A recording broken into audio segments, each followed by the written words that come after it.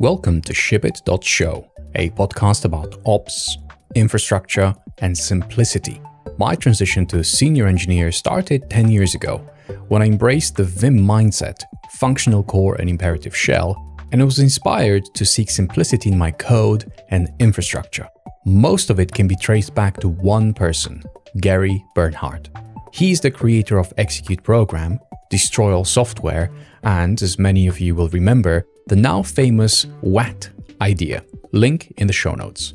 I was thrilled to talk to Gary about the operational simplicity behind Execute Program. Few stick around long enough to understand the long-term impact of their decisions on production systems. Even fewer are able to talk about them as well as Gary does. If you enjoy this conversation and want to follow up, let me know via @GerhardLase on Twitter or email gerhard@changelog.com. I also read all episode comments.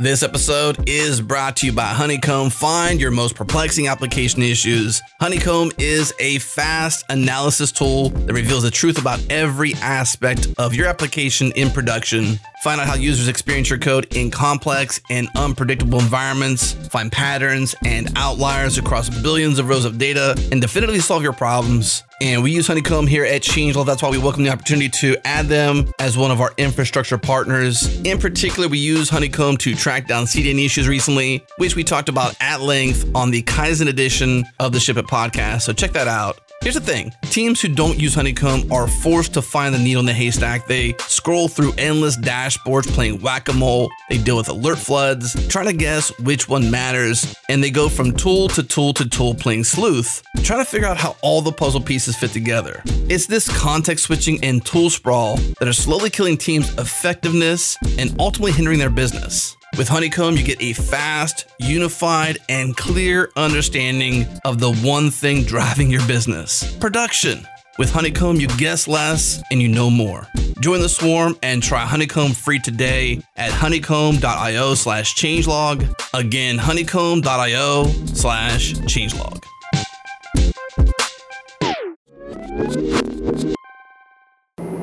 We are going to ship in 3, 2,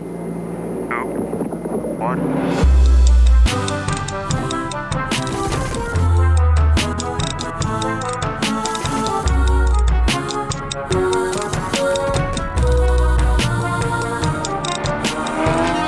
So in Changelog episode 450, we talked about why we love Vim.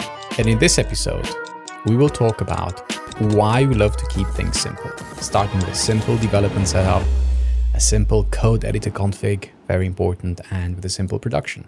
It gives me great pleasure to invite the person that cemented my love for Vim.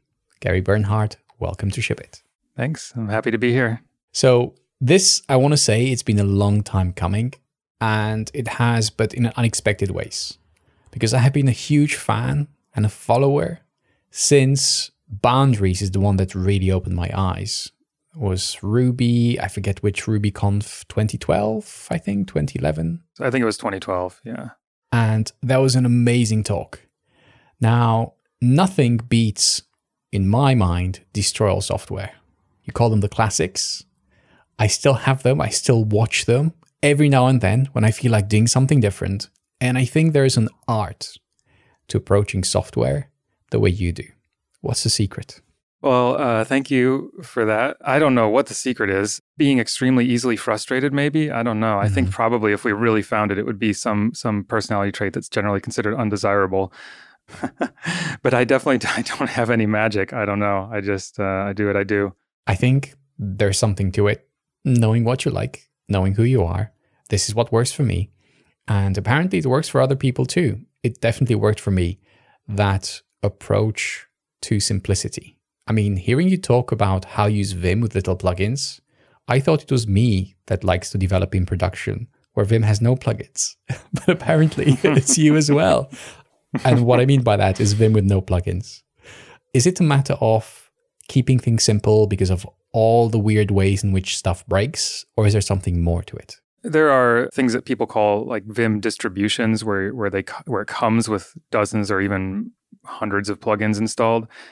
And if you use one of those, 5 minutes in, you're going to have seen it break because there's just interactions between all that stuff. Even if all the plugins themselves are correct, the interactions lead to failures, which is like a good summary of software development in general. You know, the more pieces there are, the more they're going to interact. And the other thing is I like consistency over time in my keyboard shortcuts in particular, you know, because you don't, there's a big difference between using a set of keyboard shortcuts for a year versus a decade. You get a lot faster. You don't have to think about them. You don't even know what you're doing anymore. And I don't want to change that by changing my editor config over time. So those are the big reasons. I really like the long-term approach. You mentioned a decade. Now, the majority of software developers have not been doing that for more than a decade, right? Because there's more and more people joining software development, and they have been around for long enough. It's just, you know, how it works. And it's great that the industry grows in that direction. But people that have been on the job, have learned on the job for 1-2 decades are rarer. And how do you spread that knowledge? How do you explain the trade-offs that you have seen in the decades that you've been doing this? I think that must be really difficult, especially when it comes to complex systems, because there's always this, I think, false belief that the more complex it is, the more magical it is, the more things it handles for you. Yeah, I don't think I'm very good at it either. I'm not a good mentor. I mean, I think we'll probably get into some descriptions of specific trade-offs at some point in this conversation. But even we think about learning things in terms of teaching as like a kind of active process. And to be honest, that is not how I learned software development. I basically am self-taught, and I do have a CS degree, but I already had been programming before I started that. And I have never had any kind of like long-term mentors. You can do it by just banging on the thing and getting it wrong, seeing what went wrong and correcting, you know. So I have mentioned Destroy All Software, which is where I got my fix for screencasts before YouTube was as popular as it is today. And I think there's something even newer, which I'm yet to explore, which is called Execute Program. So we can talk about that a bit later, what it is. But what I'm really curious about, and I'm sure our listeners too, is how does it run? Like, what is the tech stack? What is the infrastructure setup? How do you basically run Execute Program? Yeah, well, I own the company and I'm the lead software developer, so I know how it all works and there's no one who can tell me not to tell you, which is a fairly unique situation, you know. That's amazing. So it's only you to disagree with yourself. And that's okay too, because you can change your mind. Yes, right. Permission to change my mind. Granted. Go for it. Okay. So before I actually describe all of this stuff, let me say up front, big opinions stated up front.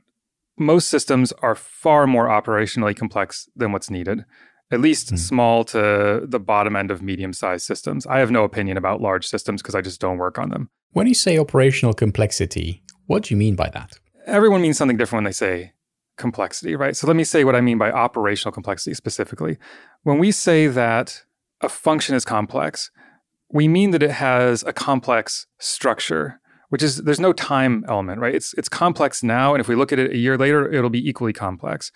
But when we say a production system is complex or a deployment is complex, that's operational complexity. It's about running it over time. It's about how it evolves and how it's maintained. So it's an active thing versus a passive thing.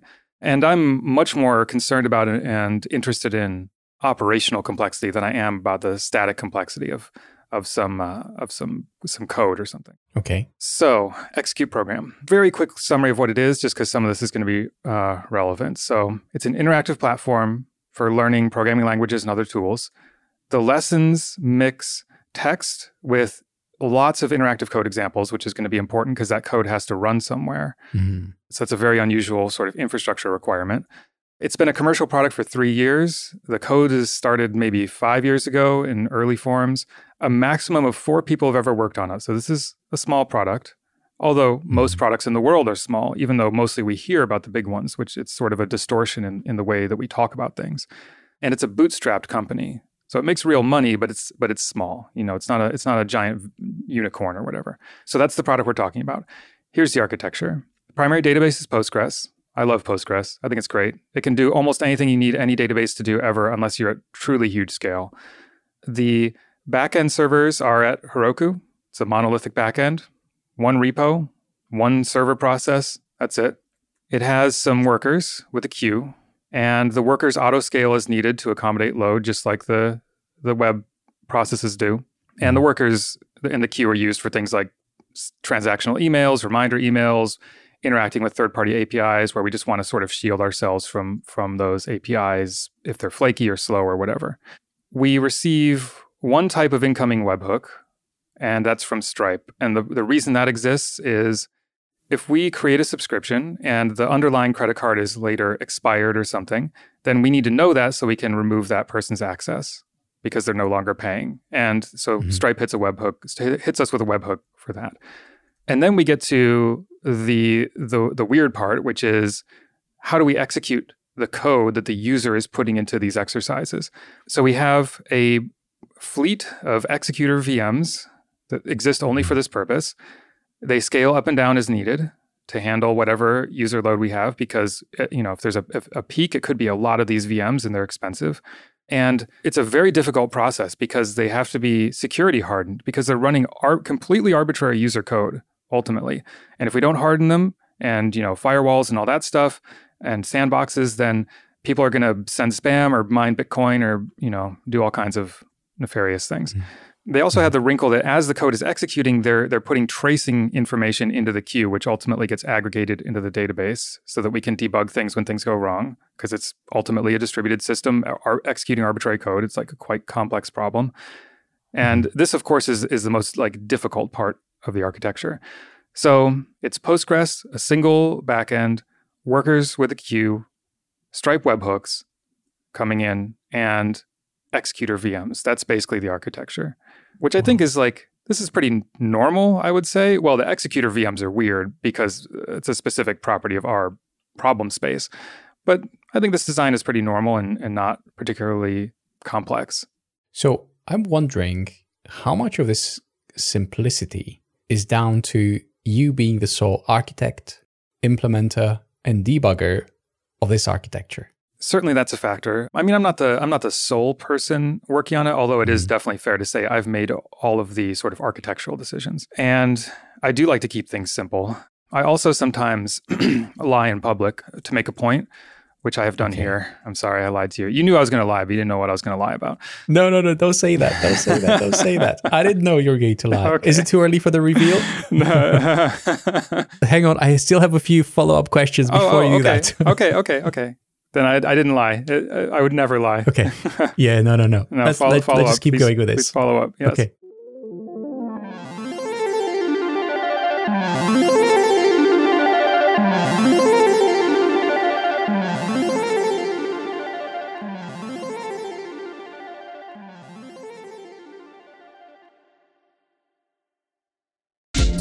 This episode is brought to you by our friends at FireHydrant. FireHydrant is the reliability platform for every developer. Incidents, they impact everyone, not just SREs. They give teams the tools to maintain service catalogs, respond to incidents, communicate through status pages, and learn with retrospectives. What would normally be manual, error-prone tasks across the entire spectrum of responding to an incident, they can all be automated in every way with FireHydrant. They have incident tooling to manage incidents of any type with any severity with consistency, declare and mitigate incidents all from inside Slack. Service catalogs allow service owners to improve operational maturity and document all your deploys in your service catalog. Incident analytics allow you to extract meaningful insights about your reliability over any facet of your incident or the people who respond to them. And at the heart of it all, incident runbooks. They let you create custom automation rules, convert manual tasks into automated, reliable, repeatable sequences that run when you want.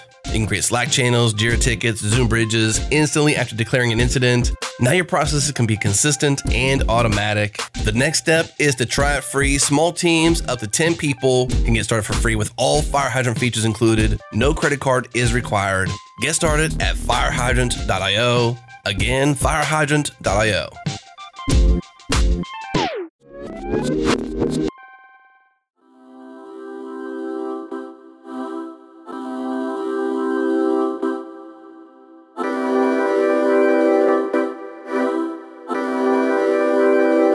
So I'm wondering if you were part of a team where there's like 2-3 of you and each have strong opinions and especially the K opinion.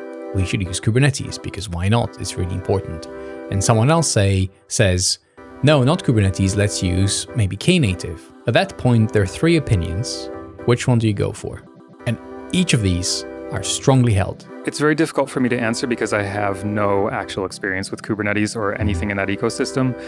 Generally speaking, for things like that, for very high risk, potentially high cost modifications where I don't know what it's going to look like, I like to prototype them. So usually I want to do that in a sort of simplified form first and see how it goes. For example, I was considering doing server-side rendering for everything for SEO reasons. So I manually made the landing page server-side rendered, waited a couple months, nothing happened. So I just rolled it back. So I'm not going to take on that complexity if it doesn't actually make the difference it's supposed to make. Yeah. So I would try to do something like that. I don't know if that would really apply here because we're talking about infrastructure. We could probably prototype it, deploy it, not to users, but just leave it running and see how it goes.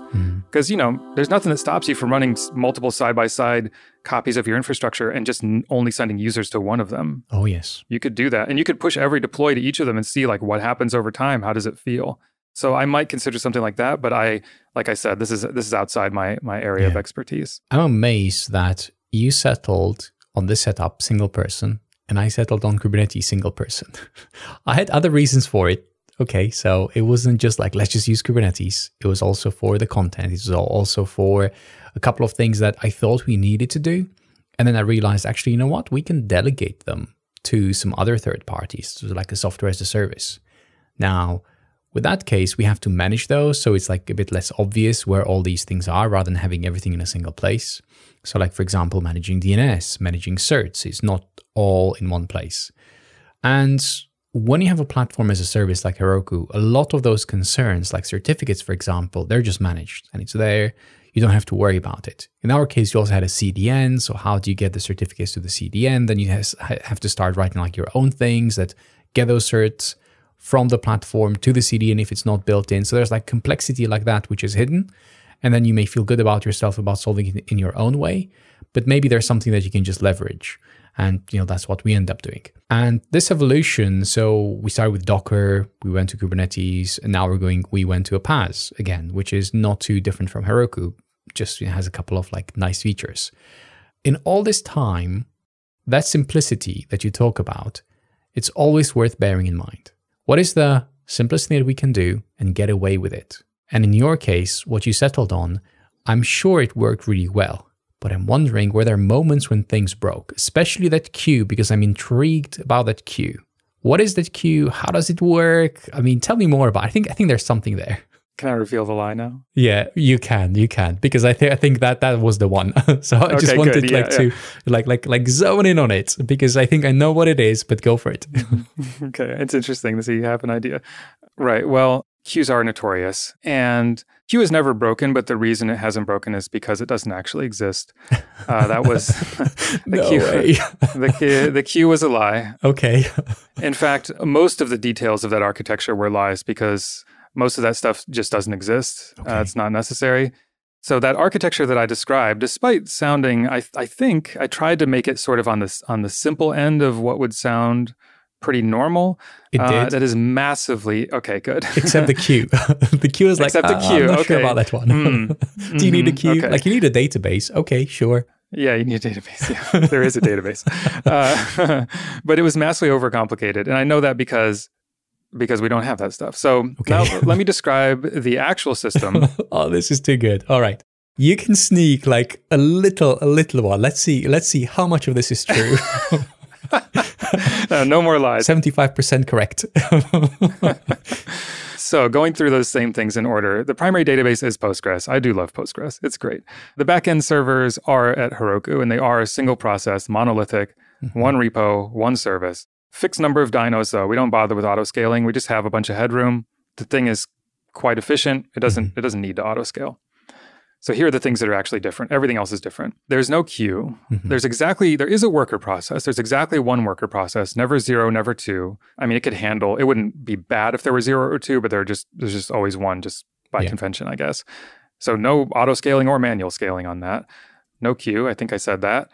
So the way that the worker works is every hour it wakes up and it sends some reminder emails and does a little bit of housekeeping related to billing stuff. And then it just sleeps. It just sleeps for an hour, and then an hour later it wakes up and does it again. So what that means, though, is that a lot of things that are often put into queues, things like sending an email or anything you wouldn't want to block the request flow, we just let those block. So for example, when you register an account, you don't see a success message until the API backend has sent the confirmation email to our email provider. And it's fine. Like nothing bad happens. Okay. And this means we avoid all the problems with queues, like operations getting split in two pieces, the before queue and after queue part, back pressure management, and, migration problems where you change the data format of a queue entry, but there are potentially queue entries live in prod when you make that change. None of that stuff exists. So whenever I explain one of these lies, I want to show the trade-offs that we could have made versus the trade-offs that we actually did make. So the bad trade-off that we could have made was to think that we cannot suffer an extra 50 milliseconds of blocking registration or a few other infrequent operations. Also thinking we must gracefully handle any failures in our upstream email provider and be able to retry from the queue. And so we have to have a queue and workers to process that kind of stuff. But the good trade-off that we actually made is, I don't care. The users can wait 50 milliseconds. It's fine. It's registration. I wouldn't do that on every page load, of course, but it's fine. And in 3 years of commercial operation, our upstream email provider has never had an outage that caused them to reject an email that was going out. We've had like spam marking problems and stuff like everybody does, but we've never actually had a problem because of this. Since they're so amazing, can you mention their name? Because I'm curious. Who are they? Who's this amazing company? I would not recommend them, so I kind of don't want to say it. All right. Okay. All right. Not for this reason. They are very reliable in this way, but we've had significant spam problems, and the support has not been great. And will just tell us problems don't exist when I have I can see them happening. So in the next 3 years, if you come across an email provider that is good and you enjoy, do tell us about it. When I have a good one, I'll come back for a 45-second podcast and I'll be like, X is good. Well, you remember it's the lie first, then the real thing. I'm sure we can make it at least 90 seconds long. Yes. You should write your own SMTP client. Yeah, exactly. But anyway, so wrapping up the queue part, we batch this stuff up in that worker, but currently all the work that it does takes about 45 seconds total. And it does that once an hour. So there's a massive amount of headroom. We could easily grow by 100x before we even had to think seriously about any kind of optimization there. Yeah. Okay, so that was the first thing that doesn't actually need to exist. The second thing is the Stripe webhooks. I did not mention that if you're using Stripe webhooks, they need to work in dev, right? Because you have to be able to actually exercise the things you're changing about the system. Yeah. And so Stripe has this mechanism where they basically forward the webhooks into your local machine because you don't have a publicly exposed IP address normally. And unfortunately, I found that to be unreliable. Sometimes the webhooks don't show up in dev. In prod, I'm sure it's fine, but in dev, they didn't show up. And you can find a lot of GitHub issues about this too. So it's not just me. And I don't ever want to find myself asking, is our billing code broken or is this just Stripe webhooks being flaky? Like that is not a comfortable question. I am very conservative about billing code. So how do we handle that situation where someone subscribes with a credit card and then the credit card eventually expires? The answer is one of the things that the worker does when it wakes up is it hits Stripe with a fairly subtle query that gets all the subscriptions that might have expired recently. Okay. And it just processes all of those all the way through. And, it's never going to be very many because this is an uncommon thing. And it was kind of tricky to write, but it's less tricky than this having flaky webhooks. Okay. So the trade-offs here. The bad trade-off that would have led me to use webhooks would be if I thought we cannot have the users have free access to the product for even an hour after their credit card expires. We must process cancellations immediately via webhooks. Even though it complicates dev, it complicates CI, it complicates prod, and it's flaky. And the good trade-off is we don't care.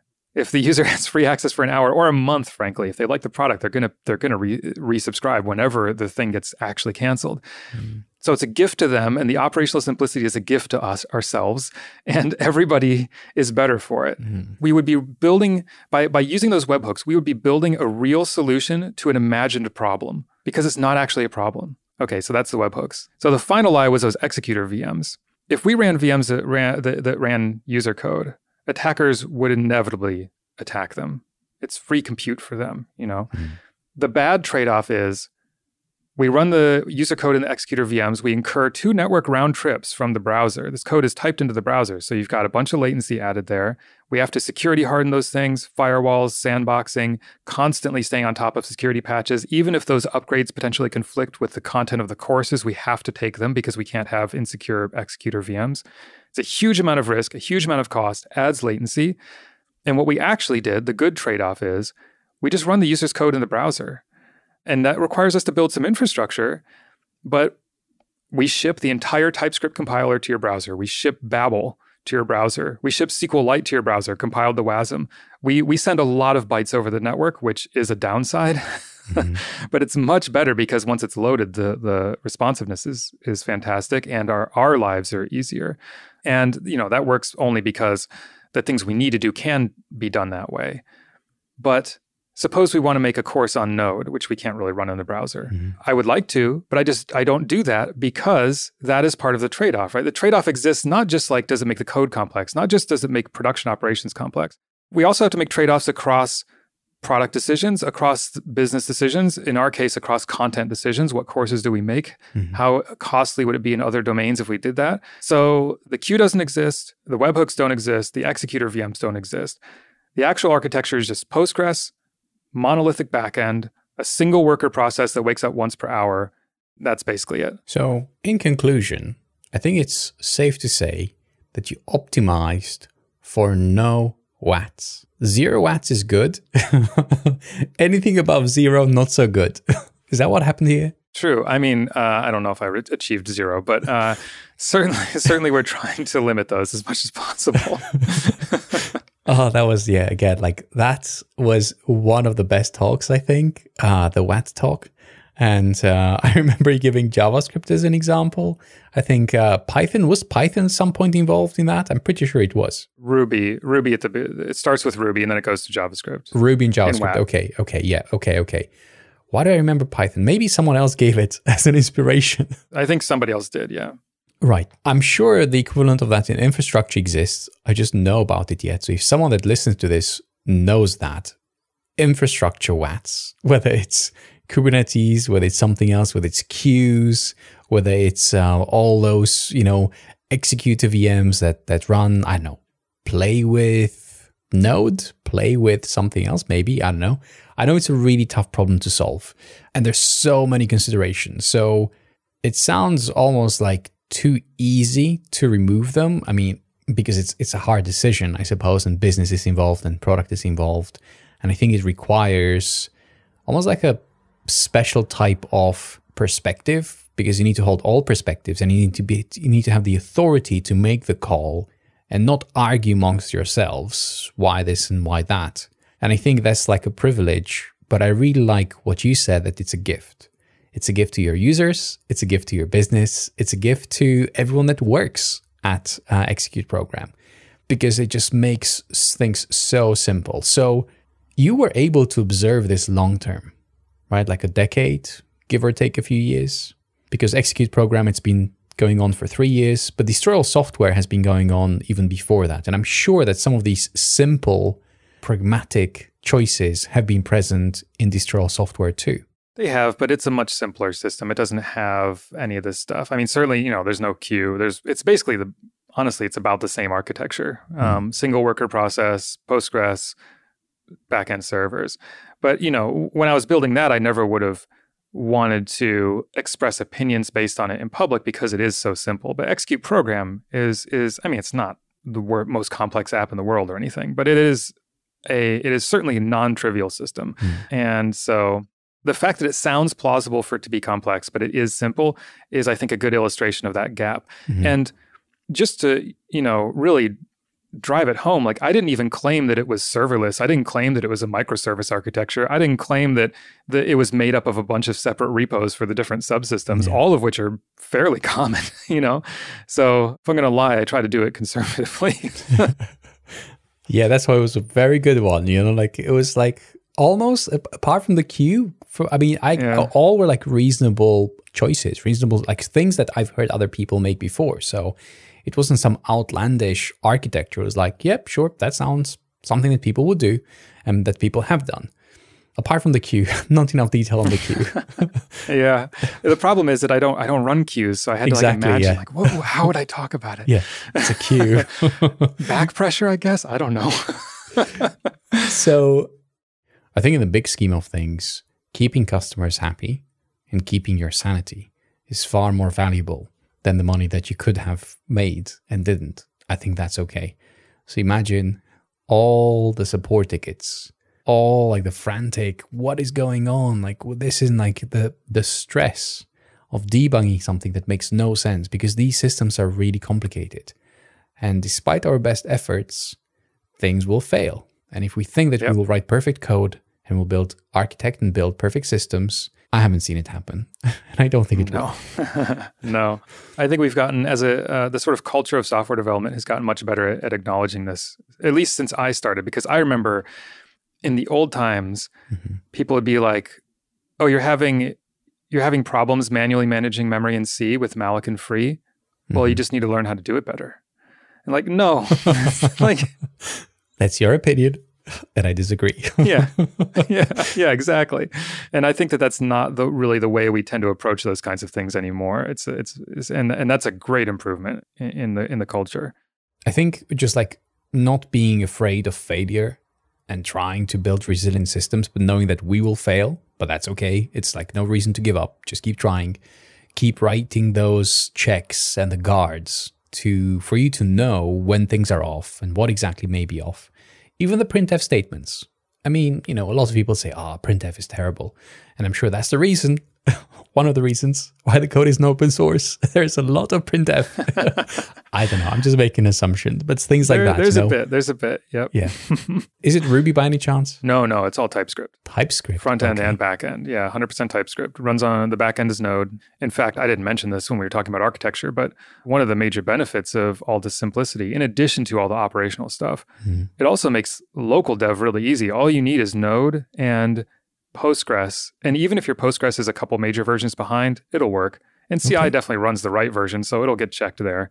And so you do need the right version of Node. It won't even boot without that. And you need roughly a Postgres from within the last few years. And you need a Stripe key. And that's all you need to run it locally. So when you say Node, do you mean Deno? D-E-N-O? No, Node. Which Node version? I have a branch where I'm upgrading us from 14 to 16, right? I think that's right. It's got to be right. Okay. Which is the latest Node version these days? I have been following it for a bunch of years. I think that the latest actively maintained one that's going to be LTS is 16, which relatively recently entered its sort of like primary life cycle. Node versioning is a little weird because not all versions go into LTS. It's like odd versions don't. And what are your thoughts on Deno? I mean, have you even looked at it? I've heard of it on the changelog from Ryan, but that's it. I just skimmed through that podcast. Yeah, it seems promising. I've not looked at it closely. As you can guess, I do like TypeScript quite a bit. But if I'm going to bet a company on something and write and spend years writing code that I don't have years to rewrite, I really want to build it on something that I trust to be maintained over time and so on. And Deno's not quite at that critical mass point for me. If I had a larger dev team with a lot more sort of effort to spend on things, I might have a different opinion there. Okay. So we talked quite a bit about the stack itself and what you run locally. And now I'm wondering, how does a change go from commit to production? What does that look like? Because June 1st, you wrote this, Twitter, right? Amazing place. I just needed a small new feature to finish the task I was doing. It took 3 minutes to write the code, then 9 minutes to CI and deploy, so it was live in production 12 minutes after I realized I needed it. Can't imagine working any other way. So run us through those 12 minutes as to what happens, because I think that is an amazing timeline and it's a great way of putting it. Yeah, the change itself was fast because it was in an admin interface. So I didn't have to worry about, I didn't write any tests or anything. I was basically exposing like one value in an admin interface to answer a support request that a user had made. And then the 9 minutes it's a little variable because CI timing, depending on what VM you get, depending on who else is on the underlying machine. But it's roughly evenly split between the actual CI run and the Heroku deploy. And the Heroku deploy, I have really no levers to pull in terms of performance there. The deploys run on a small VM. You can't change that, and at least as far as I know. And I have to do the TypeScript build. I have to do the Webpack build. There's a bunch of stuff that kind of has to happen there. The CI, though, I have spent about every 6 months, there's like a CI apocalypse where I like rework it to make it more efficient because things have changed over time. Currently, that CI build uses all 80 of our Circle CI VMs. That's the maximum you can get without going to like call us on the telephone kinds of pricing, which a small company like ours is not going to do. Of course, yeah. And most products of this size wouldn't need 80 simultaneous VMs for CI. But the reason that we do it is another of the weird things about this product. Our courses contain thousands of code examples that are all interactive in the browser, and we really never want to ship one of those that's wrong. So every single one of those code examples gets individually gone through in a Cypress test inside of CI, and all of those get parallelized onto those 80 VMs. So, but even with all that, it's 4.5 minutes. Without all that, it would probably be, I don't know, 2 or 3. So 4.5 minutes for the CI tests. 80 VMs, did you say? 80, yeah. That is a lot. Actually, I take that back. It's 79 because sometimes the deploy from the previous CI run is still going because CI actually pushes to Heroku. That's the way I've structured it. And so it has to be 79 so that it doesn't have to wait for that previous one. Wow, okay. That's a very interesting fact. 79 VMs. Okay. Micro optimization. Okay. So 4.5 minutes to run all the tests and deploy. And then 9 minutes. 4.5 for tests, 4.5 for deploy. I see. Okay. So first of all, is this 12 minutes fast enough for you? Depends on what enough means. So would you like it to go quicker? I mean, that's what I'm thinking. Of course. Yeah. Always. Yeah. I mean, I want everything to be faster, as does everyone, I think. You know, no one would turn down the speed. But it's as fast as I can get it, and so it's good enough. You know, I am content with it. It is good enough. It does not feel like an impediment because I'm not deploying even. Most days I don't even deploy 5 times. You know, an average day is probably 2 to 3. So in all this setup, when it comes to the infrastructure setup, when it comes to the CI, when it comes to how you get code changes out, the tests that you run, and everything else that happens in between, how you monitor, how you alert.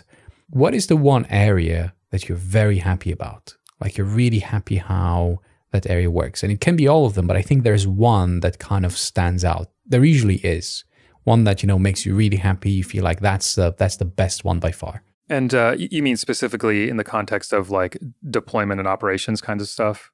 Yeah, in the context of execute program, like when you look at all the different areas, the one that you're really happy about, and I'm sure you can think of the follow-up, the one that you wish was better. I guess the one I'm happiest with is really easy to say, which is that as far as I can remember, in 3 years of commercial operation, there has never been any problem that was caused by the actual like operations of the production system. You know, nothing's ever gone down, no kinds of like, nothing's ever been misconfigured in a way where it didn't boot or like, because there's almost nothing to configure, there's almost nothing to communicate with each other. Even if the worker died for like a month, nothing bad would happen, really. Like nothing really bad would happen, just people would not get reminder emails. That's basically the only major consequence. So, you know, that's not a single piece of the system, of course, but it's like, it's the lack of pieces is the best part. Yeah, that's a good one. Okay.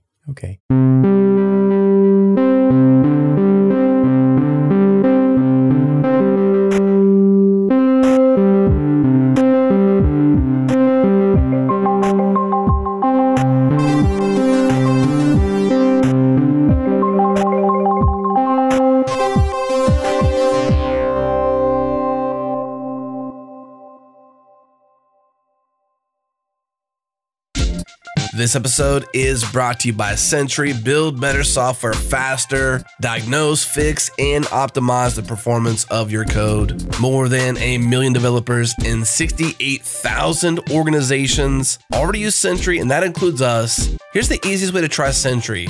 Head to sentry.io/demo/sandbox. That is a fully functional version of Sentry that you can poke at. And best of all, our listeners get the team plan for free for 3 months. Head to Sentry.io and use the code SHIPIT when you sign up again. Sentry.io and use the code SHIPIT.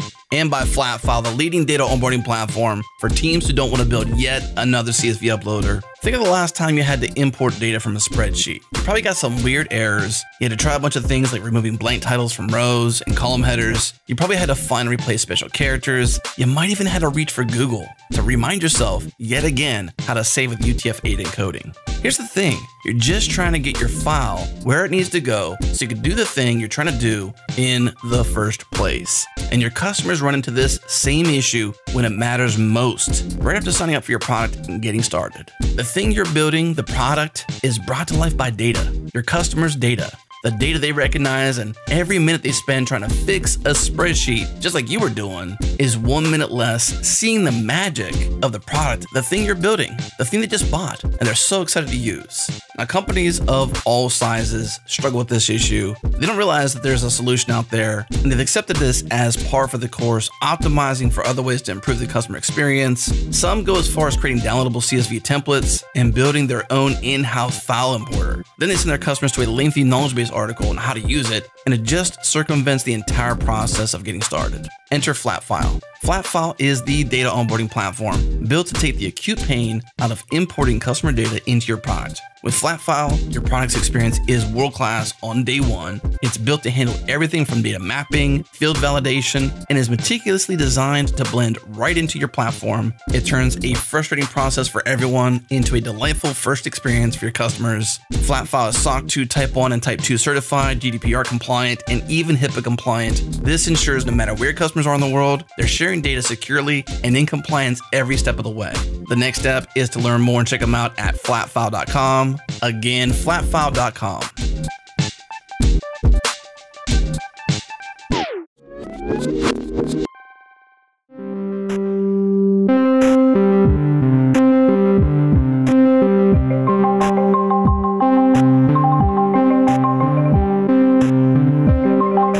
So I'd like us to switch gears and talk about how Execute Program came to be and what made you change or switch gears, let's use that again, from screencasts to a more interactive format. Well, there are a lot of reasons, as you can imagine. Mm-hmm. One is that software development is an interactive activity, and learning about it through passive media is inherently a mismatch. You know, it's kind of like trying to learn to play the guitar by reading a book. You can learn things about playing a guitar by reading a book, but no matter how much book you read, you cannot get to the point where when you pick up a guitar, you will be ready to play. And so interactive media like Execute Program more closely match what the actual work looks like. And so I think it's a better way to learn overall for that reason. Also, just as a purely practical concern on the production side, video can't be edited really. You can go back and re-record a video, but you can't edit it. So because technologies change so quickly, things tend to go out of date very quickly. And sometimes that makes them look wrong because in a video, you might say, you know, such and such is true of some programming language. But by the time someone watches that a few years later, it's not true anymore. And so it looks like it's a mistake, but in reality, it's just the world changing. And then the third one is video is a much more like kind of personal medium. I mean, I never had a camera on me, but I don't know, it feels much more like a performance. And you have to get it right all at once because it happens in real time. Whereas when you're writing and writing code or code examples or text, you can edit it as much as needed. Other people can edit it to get a different perspective. It's just much easier to work with. So there are many, many reasons. I could probably talk all day about this, as you can imagine, but. Okay. So when it comes to how people perceived, and I think it's not perceived, how people interacted with Destroy All software, and now with Execute Program, how did their behavior change? I think that Destroy All software is much more likely to be sort of, it's closer to entertainment in a sense. You know, it's which was intentional. You know, it's designed to be fun to watch. Execute Program is much more motivated by the satisfaction of coming back the next day, getting a review for the thing you just learned, and finding that you actually remembered it and are able to complete those review code examples. And that feels better to me personally. I mean, both of these things are fine, but it feels really nice to have that sort of very material feedback for people and for us that they're actually retaining information. And you can't get that without an interactive medium. Yeah, that's right. I can definitely see that, like being able to try things out, seeing what you think you know or what you think you understand is so valuable beyond just like a small exercise in a book, or you try it out and see how you can continue, this code or whatever you do in a video. I think that's a lot better.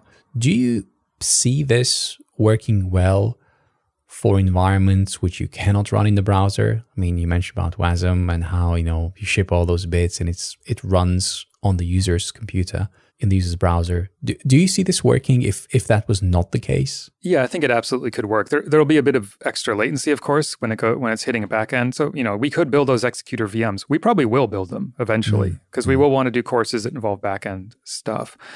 The bigger challenge is not so much where the code runs, but the sort of nature of, how do I say this, of the output of the code. So currently all of our courses have code examples where the code evaluates to a value. Like if you're in the TypeScript course, either the code's going to run and give you a value back, or you're going to get a type error. It's very concrete. And a lot of our code examples, most of them, you're actually typing in the return value as opposed to editing code. Some of them you edit code, but it's a mixture. The real challenge for us is, how do you do a course on React, for example? Because there's no return. I mean, you can't ask the user to type in the entire virtual DOM that the thing rendered, right? So you have to have some kind of visual mechanism where you show them like, here's what it should have been and here's what yours rendered or something. I don't know. We haven't done it yet. That's my number one idea. But that's the big challenge. It's a huge UX challenge to build this kind of thing. And I don't know of any prior art for that kind of interaction yet. So we'll get there though. And we'll get to the executors. Okay. They will become real. That's a good one. That's a good one. Yes, I can see that. I learned about just what it takes to play with Docker and play with Go from an operational perspective. We talked with Marcos back and forth, and it is a really tough problem. So like those executors that you talk about, I haven't, spent a lot of time to think about it. But when I hear him talk about it, I realize, wow, there's a lot to this.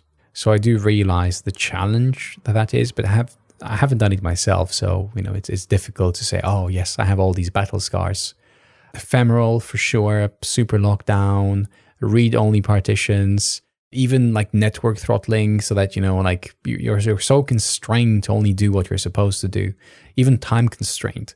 So yeah, sure, you can like run it for like 15 minutes, 20 minutes, and then that's it. You can't, and then you just get a clean environment.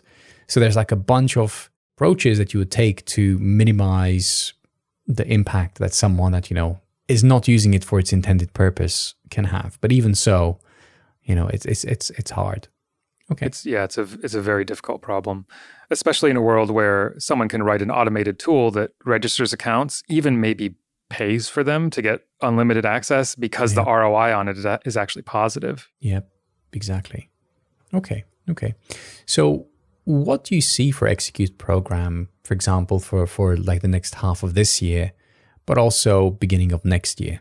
Do you have anything interesting coming up? Anything that you're excited about maybe? I do. A lot of it is not really code or production related. A lot of it is just sort of, honestly, I guess it's marketing, although not in traditional senses. My big focus, in addition to just marketing stuff, everyone turns into a marketer in the long term, I find, right. Some way or another.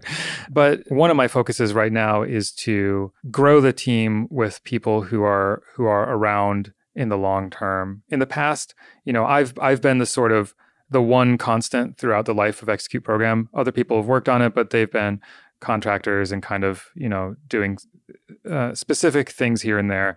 And I really want to grow it into something where there's a team of people who, if I, let's say, get sick or want to go on vacation for a month or want to retire eventually, I want to have a team that can run it without me. And I certainly don't have that right now. So that's my big goal. It's organizational. Okay. Speaking of organizations, I know that the whole approach to shipping it doesn't apply just to code. It applies to how you validate ideas and how you handle complexity long term. And most of it, let's be honest, it is people complexity. We call it organizational complexity, but it is people that either you don't have enough of, or they're like in the wrong place at the wrong time. And if you're lucky, you have some great ones that just come together in unexpected ways and just make stuff work. So when it comes to organizational complexity, when it comes to how you get your ideas out there, what have you observed in Execute program, but also along your career long term? Like, how does that complexity go up and down the stack? And you talk about it vertically and horizontally, and you have a very good way of putting it. But I'm sure that you know where I'm going with this. Well, I will give another caveat here, or really repeat the same caveat that I said at the top, which is I run very small companies. I've never worked for Google, Facebook, Amazon, any of that. I've never worked on a very large system. I've never worked in a very large organization. So, anything I say, you have to read it through that lens. But my goal is to understand every aspect of the business horizontally. So by vertically, I would mean like your specialization. Like probably everyone listening to this is a software developer of one sort or another. We're all specialists in that vertical section of the work, software development. Horizontally, I would mean like, can you think about the marketing in at least an approximation of how a marketing expert would think about it? Can you think about design? Can you think about finance? Can you think about business operations? And I want to be able to, I'm not good at most of those things, but I want to be able to think about them enough that I can make at least reasonable trade-offs across the whole business.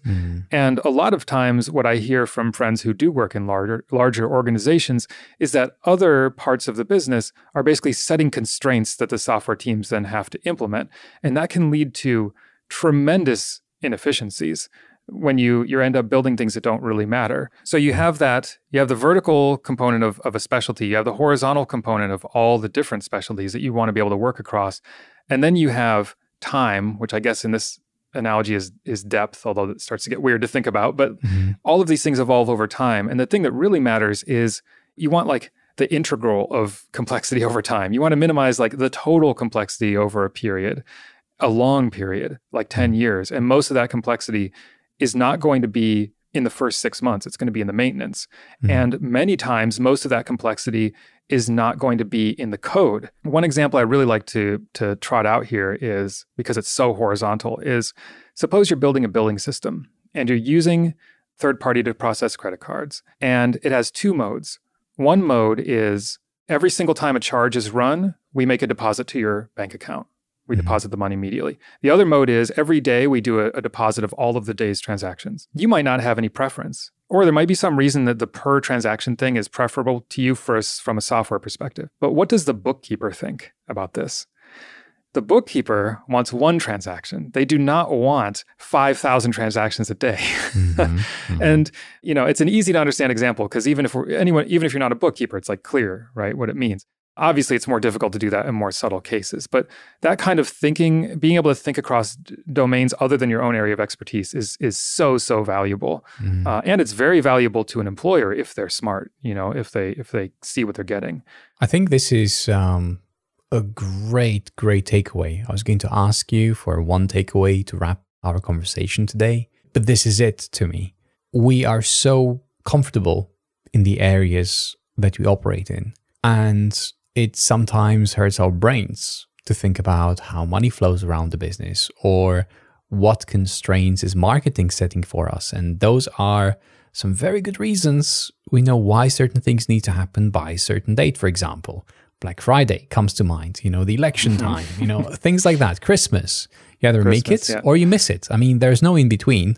And sometimes we have to do things in software, in operations, that sounds unreasonable. But the unreasonable part doesn't come from some of the requirements. It comes from the fact that our systems are so complex. They cannot adapt to these realities, which that's exactly what they are. I mean, it will happen whether you like it or not. You'll either make it or you'll miss it. And then what can you do? Wish them away? No. You can keep things simple. You can optimize for all the things that you're not going to do, all those queues that you're not going to have.